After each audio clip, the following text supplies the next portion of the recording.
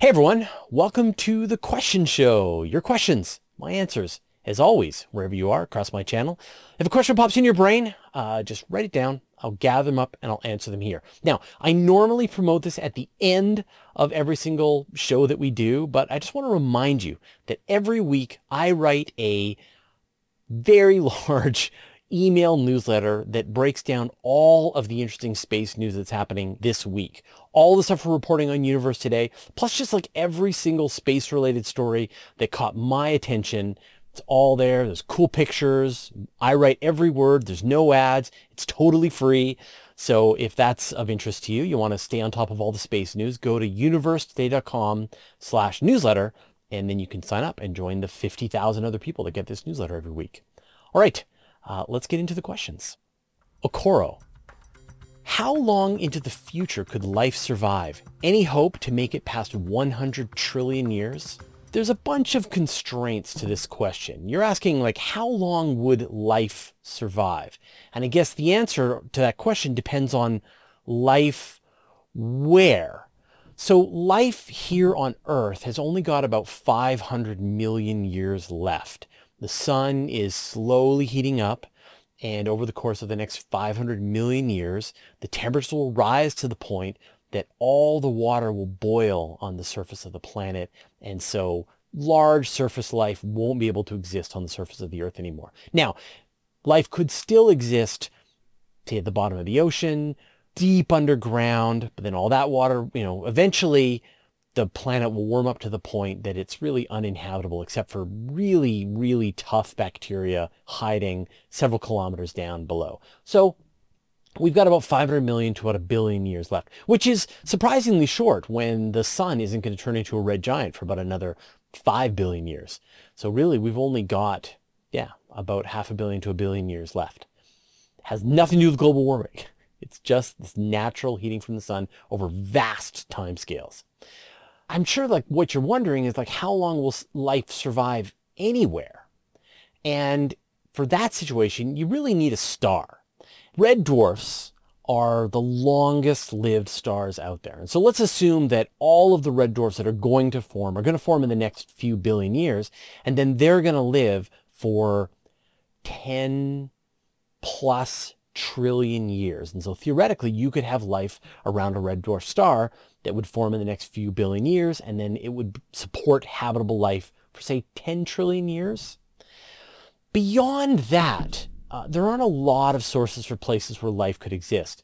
Theoretically, you can have planets remain in orbit around white dwarf stars as the white dwarf slowly cools down. You could have planets orbiting around black holes for vast periods of time, although you would probably expect, there's a lot of radiation in the environment, so you'd probably need some kind of intelligent civilization that can deal with all of the hazards that are coming out of the black hole.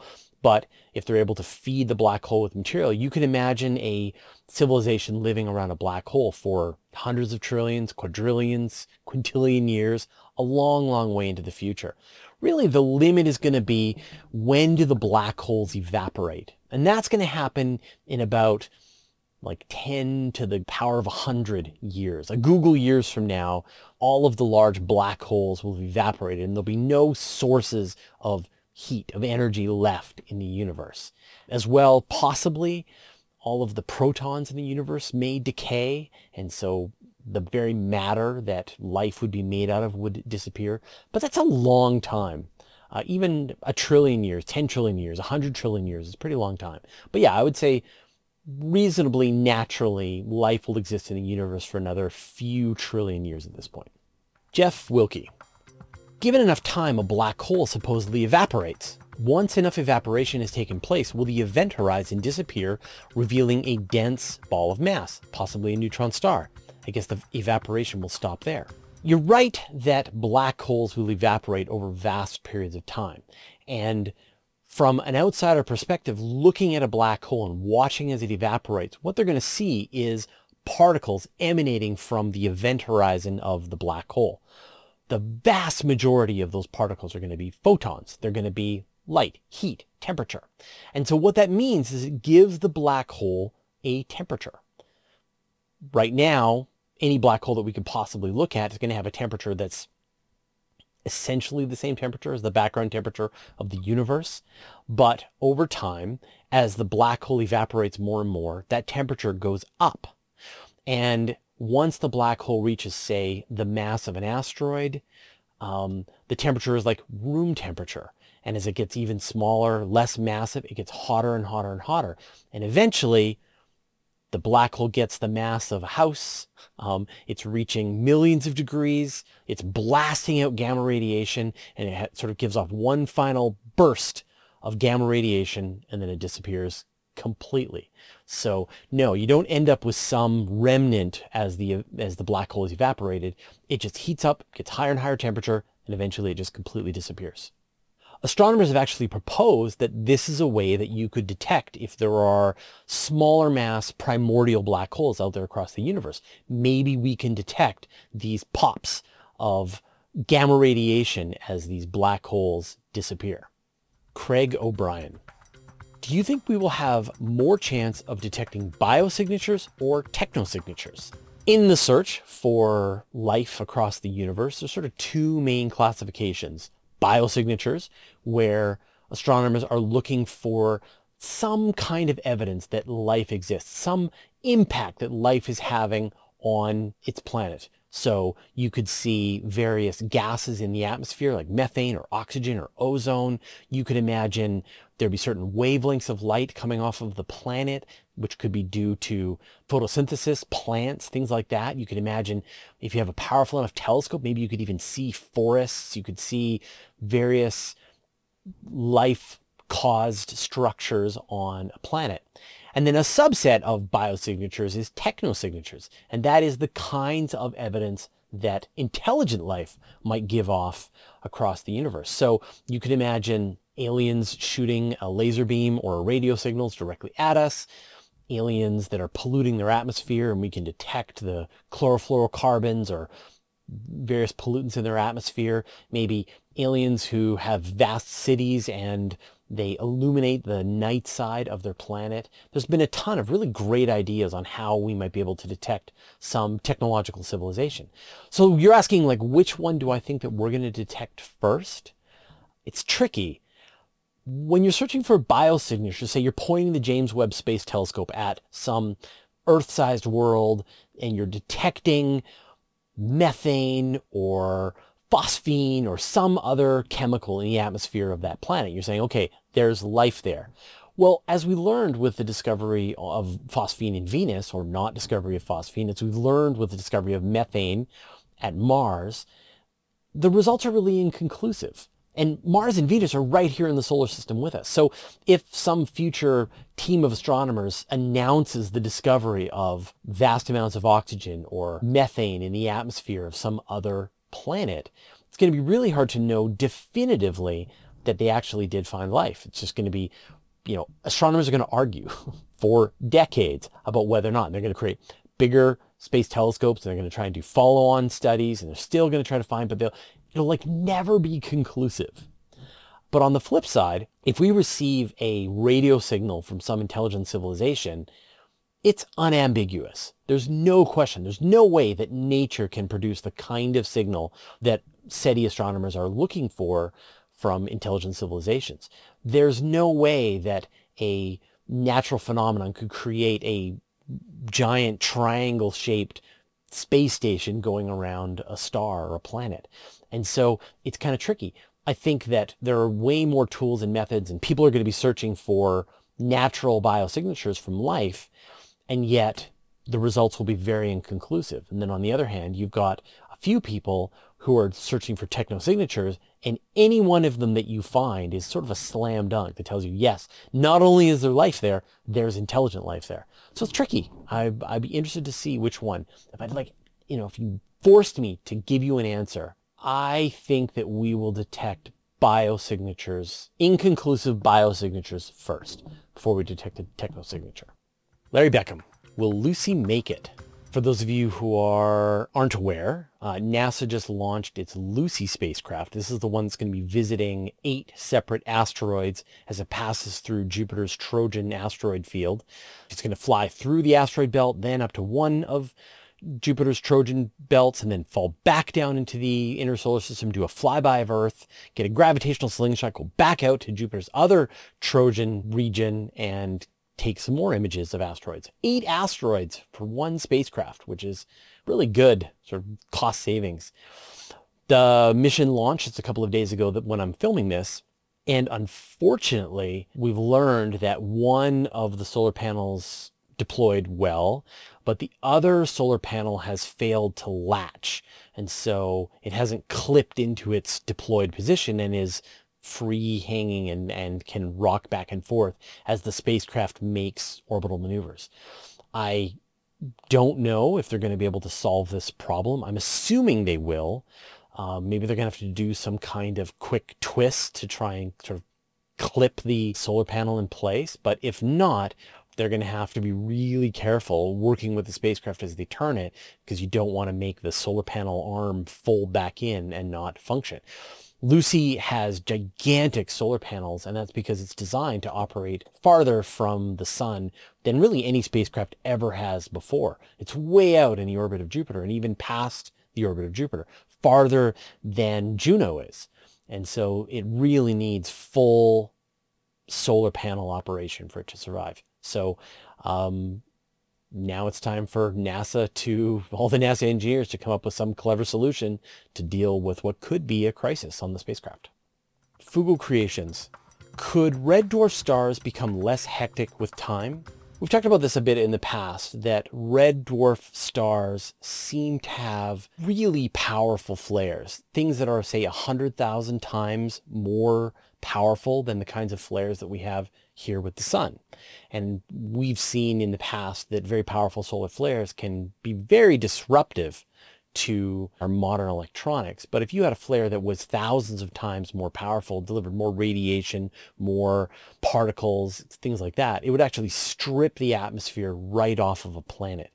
And so the thinking is that when red dwarf stars are fairly young, as these flares are constantly being blasted off into space, they are stripping away the atmosphere of any world, any Earth-like worlds, destroying any water that they have on them, and really making them uninhabitable. Sure, a red dwarf star will settle down over the course of a few million years.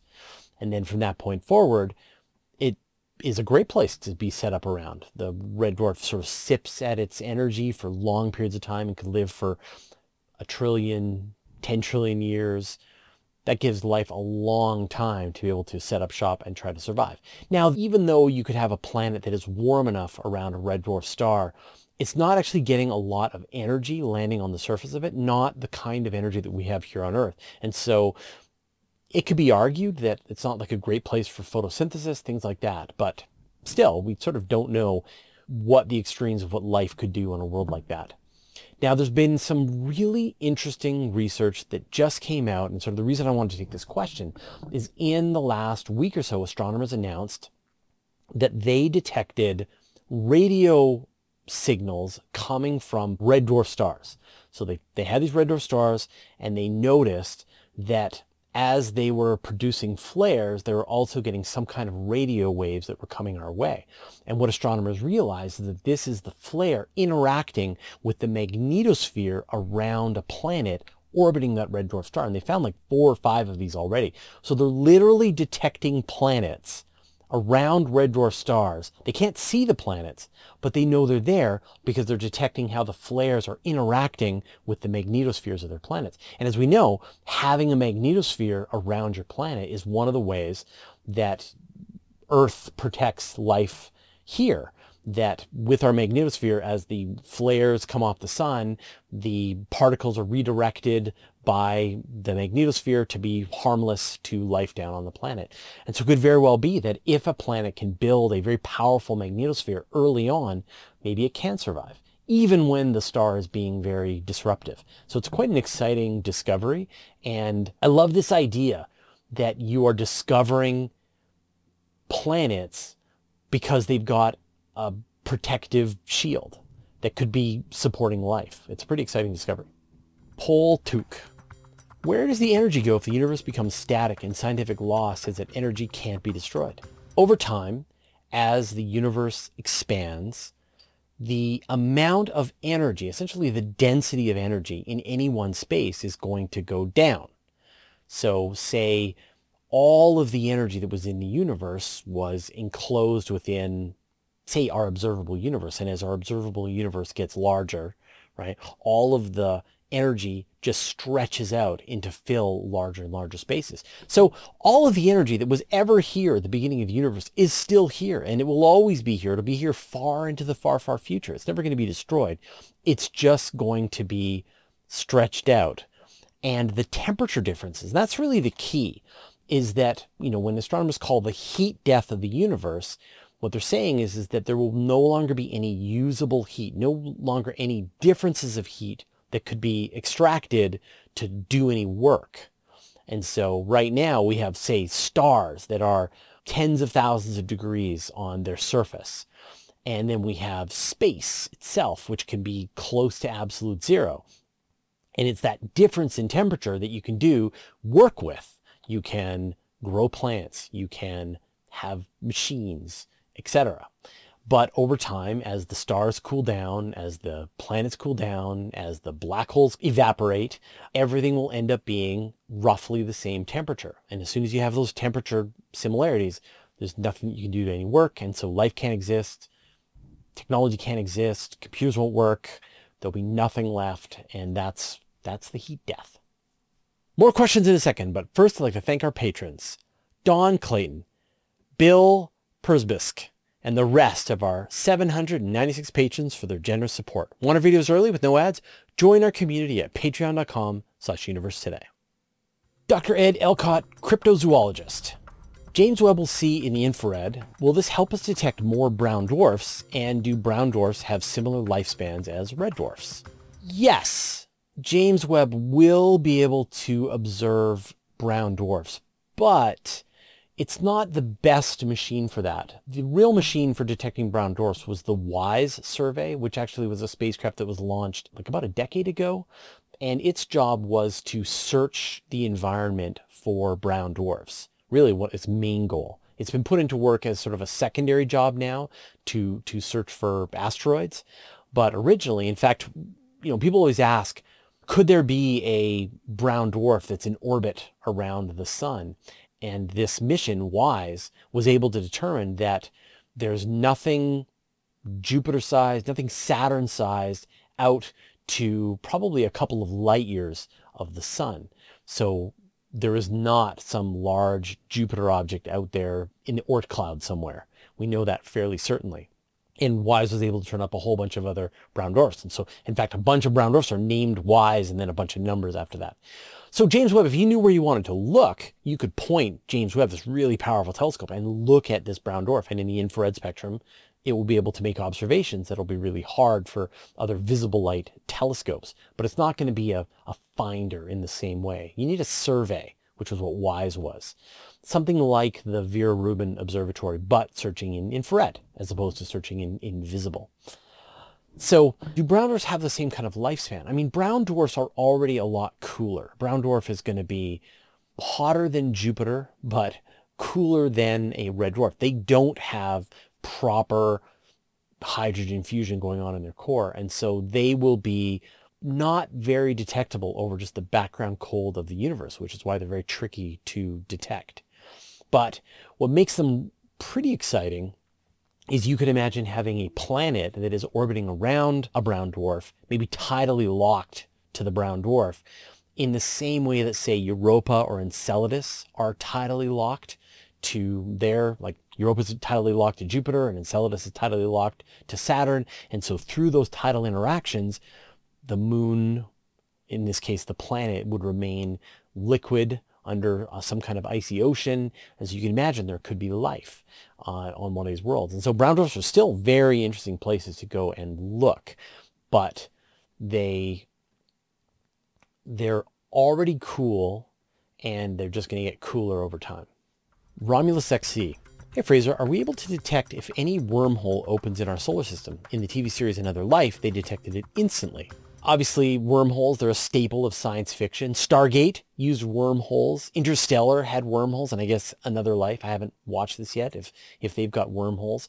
This idea that you've got some kind of connection in space-time between two places. And so I guess the question that you're asking is like, would we know if there was a wormhole? And in most situations, the answer would be no. No, we wouldn't be able to detect. Because imagine, like if a wormhole is just a window to another part of the universe, then you would just be seeing, say, if the wormhole was passing through your field of view, you would be seeing out the other side of the wormhole, and theoretically, you would just be seeing more universe. There was a paper that I read, I think we reported on it again in the last year or so on Universe Today, that you can have certain situations where one end of a wormhole is, say, orbiting around a black hole. And in that situation, you probably would be able to detect it because the black hole would be distorting the light and the space-time around it in sort of the same way when you look at a black hole and you see the way light and stars are distorted around the black hole. And so if you had a wormhole and then on the other end of the wormhole was a black hole, then you would see through this tunnel and see the distortion that's on the other side of it. But in general, no. If there could be 1,000 wormholes here in the solar system and we wouldn't be able to spot any of them unless something really interesting was happening on the other side of it. But you can imagine situations where, say, stars would appear and disappear, or planets would appear and disappear. And that would be a pretty big clue. So it really all depends on what's on the other side of the wormhole. R3 Conwu. Anything interesting with the Chinese space program lately? Yeah, the Chinese have been very busy. Of course, they launched their space station several months ago. The first 3-person crew to the space station has already come and returned back to Earth. And the second crew to the space station just flew, including a female astronaut. And they're going to be on the station for about 6 months. So they're going to have a much longer term mission. That's like the big accomplishments that have happened. I haven't heard any more news from their rovers. There's been a flurry of news from the sample return mission that they brought back from the moon. They've been analyzing it, and they've been handing out samples to various researchers around the world. And some of the big discoveries that have been made, they've been able to put a much more accurate date on when volcanism ended on the moon. And it seemed to have lasted a lot longer than anybody thought. It's surprising how much interesting material is mixed in on the lunar regolith. And they weren't expecting this. You've got bits of lava flows, you've got bits of meteorites, you've got chunks of mountains that were nearby. It's all blended together into this regolith sample. And so it's been quite interesting as the researchers have been working through it. So those are the big updates from the Chinese Space Agency. We're still waiting to find out when more nations are going to join on their space station. I know they have plans. They have a partnership with the Russians, and they're sort of inviting other countries to send astronauts up to their station. So it could very well be that we're going to see astronauts from other countries who've never had an astronaut before flying to the Chinese space station. So we'll keep an eye on it. And when something interesting happens, I'll let you know. Zach Perry. If an ice giant melts, does it become a gas giant or something else? It's kind of a tricky question. So an ice giant, like here in the solar system, we've got the 2 gas giants. We've got Jupiter and Saturn. And then we've got the 2 ice giants. We've got Neptune and Uranus. But what does it mean when you say that they're made of ice? What they really are is a mixture of hydrogen, helium, and then ice. Water ice, as well as other kinds of volatiles, ammonia, methane, various things that are all mixed together. And we call them ice giants because if you took a scoop of them and dropped them in Antarctica, they would be very much like ice. But on these giant planets, under the immense gravity, they're 5 times the Earth's mass, that once you go down below the upper atmosphere, the temperatures start to warm up quite a bit. And so to define it as ice is really strange because it's like ice that is incredibly hot and under immense pressure, and it acts in all these really weird ways. And so what would be liquid water or even like a solid ice under that kind of temperature and pressure behaves very differently. In some cases, it acts like crystalline. In other cases, it can act even like on Uranus and Neptune. They believe that their magnetic fields are generated by ice, and I use the term loosely here, moving or shifting around inside the planets, and it's generating a magnetic field, which is not a thing that water does here on Earth, and not the source. On Jupiter, the source of its magnetic field is from hydrogen acting like a metal. And on Neptune and Uranus, it appears that their magnetic fields come from ice acting like a metal. So to say, like, how would they melt? I mean, if you could dismantle Uranus and Neptune down into small amounts and spread them across the solar system, they would freeze into little balls. But under that pressure, it's ice acting strangely. Michael Booth, what do you think the challenges will be to filming a movie on the International Space Station? Well, the Russians just finished filming a segment on the International Space Station.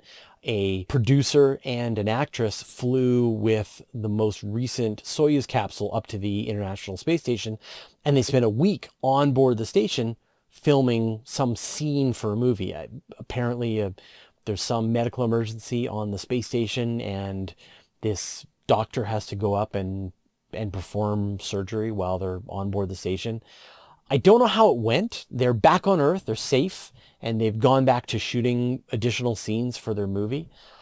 And I don't think it would have happened if it wasn't for generous support from the Russian Space Agency, essentially underwriting them being able to fly up to the station. Because normally that's a $20 million ticket per person. Like $40 million just so you can shoot one scene of some people on the space station. No way. So the Russians helped pay for this trip up there. What was it like? Well, I mean, in the conversations that I've had with astronauts about what life is on board the space station, a lot of your life is spent in maintenance. You're having to exercise, you're having to deal with all of the machinery, you're having to focus on keeping yourself alive, and then you've got a little bit of time left over that you can do something like, some science experiments, or maybe you can watch a movie. But most of the time you're either just trying to keep yourself alive or you're doing work. And so I can imagine that attempting to shoot your film in space on the station would be tremendously difficult in all of the tools and techniques, dealing with the lighting. When I just sort of think about what it's like to shoot video here on Earth, it sucks. And so to be in space and you're drifting around and things are floating through the field of view and there's no one helping you with the continuity to remember what the actress's hair looked like, and she's got to put on her own makeup in the middle of the space station and deal with her hair and costume changes and special effects. Is there blood? How they deal with that and how they clean that up? Like, it just sounds like so much work. So I'm looking forward. I can't wait to, when they've actually finished off the movie. I'd love to see it, but it sounds really, really difficult. And I would be surprised if they got a lot of usable footage, even with being up on the station for a week between the two of them. David Channon, should we be afraid of a meteorite crashing through our roof as what happened recently in British Columbia? Yeah, in my province, some poor woman woke up to find a meteorite crashing through the roof and landing on the bed beside her. That's scary. Like, it's a big rock. It's like a couple of kilograms for sure. Like, if it had landed on her head, if it just landed 6 inches to the side, it probably would have killed her. But you're probably wondering, like how could a rock that came from space have landed that gently? Like, sure, yeah, it went through the roof, but landed on the bed and didn't go through the bed and didn't go through the floor of the house and didn't create a Tunguska-sized explosion where her house used to be. It seemed like a fairly gentle operation. So what happens is when these meteors strike the Earth's atmosphere, they tend to explode in the air because they get this giant shockwave that builds up in front of them, and the forces cause them to tear themselves apart. And astronomers have actually noted, they saw the trail of this meteorite.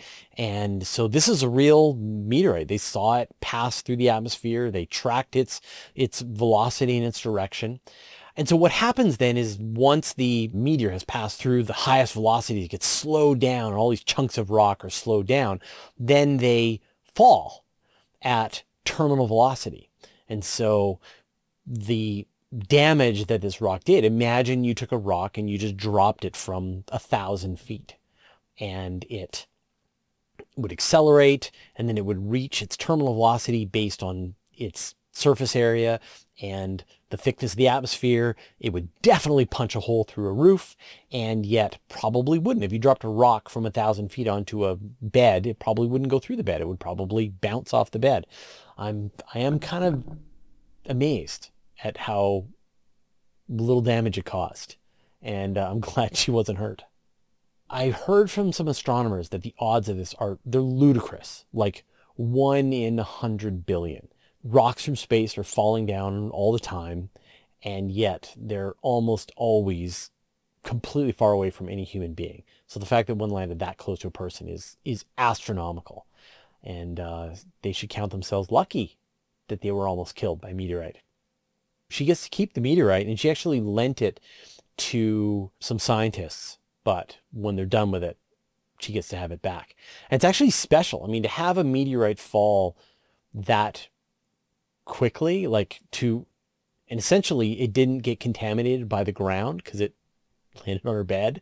So it's actually a very useful, it's brand new, very fresh. And a lot of times, like when astronomers see a very bright meteor and they think they know where it landed, especially if it lands in the wintertime and maybe it lands on a lake, then it buries itself in the ice. And so it's very easy to go and recover.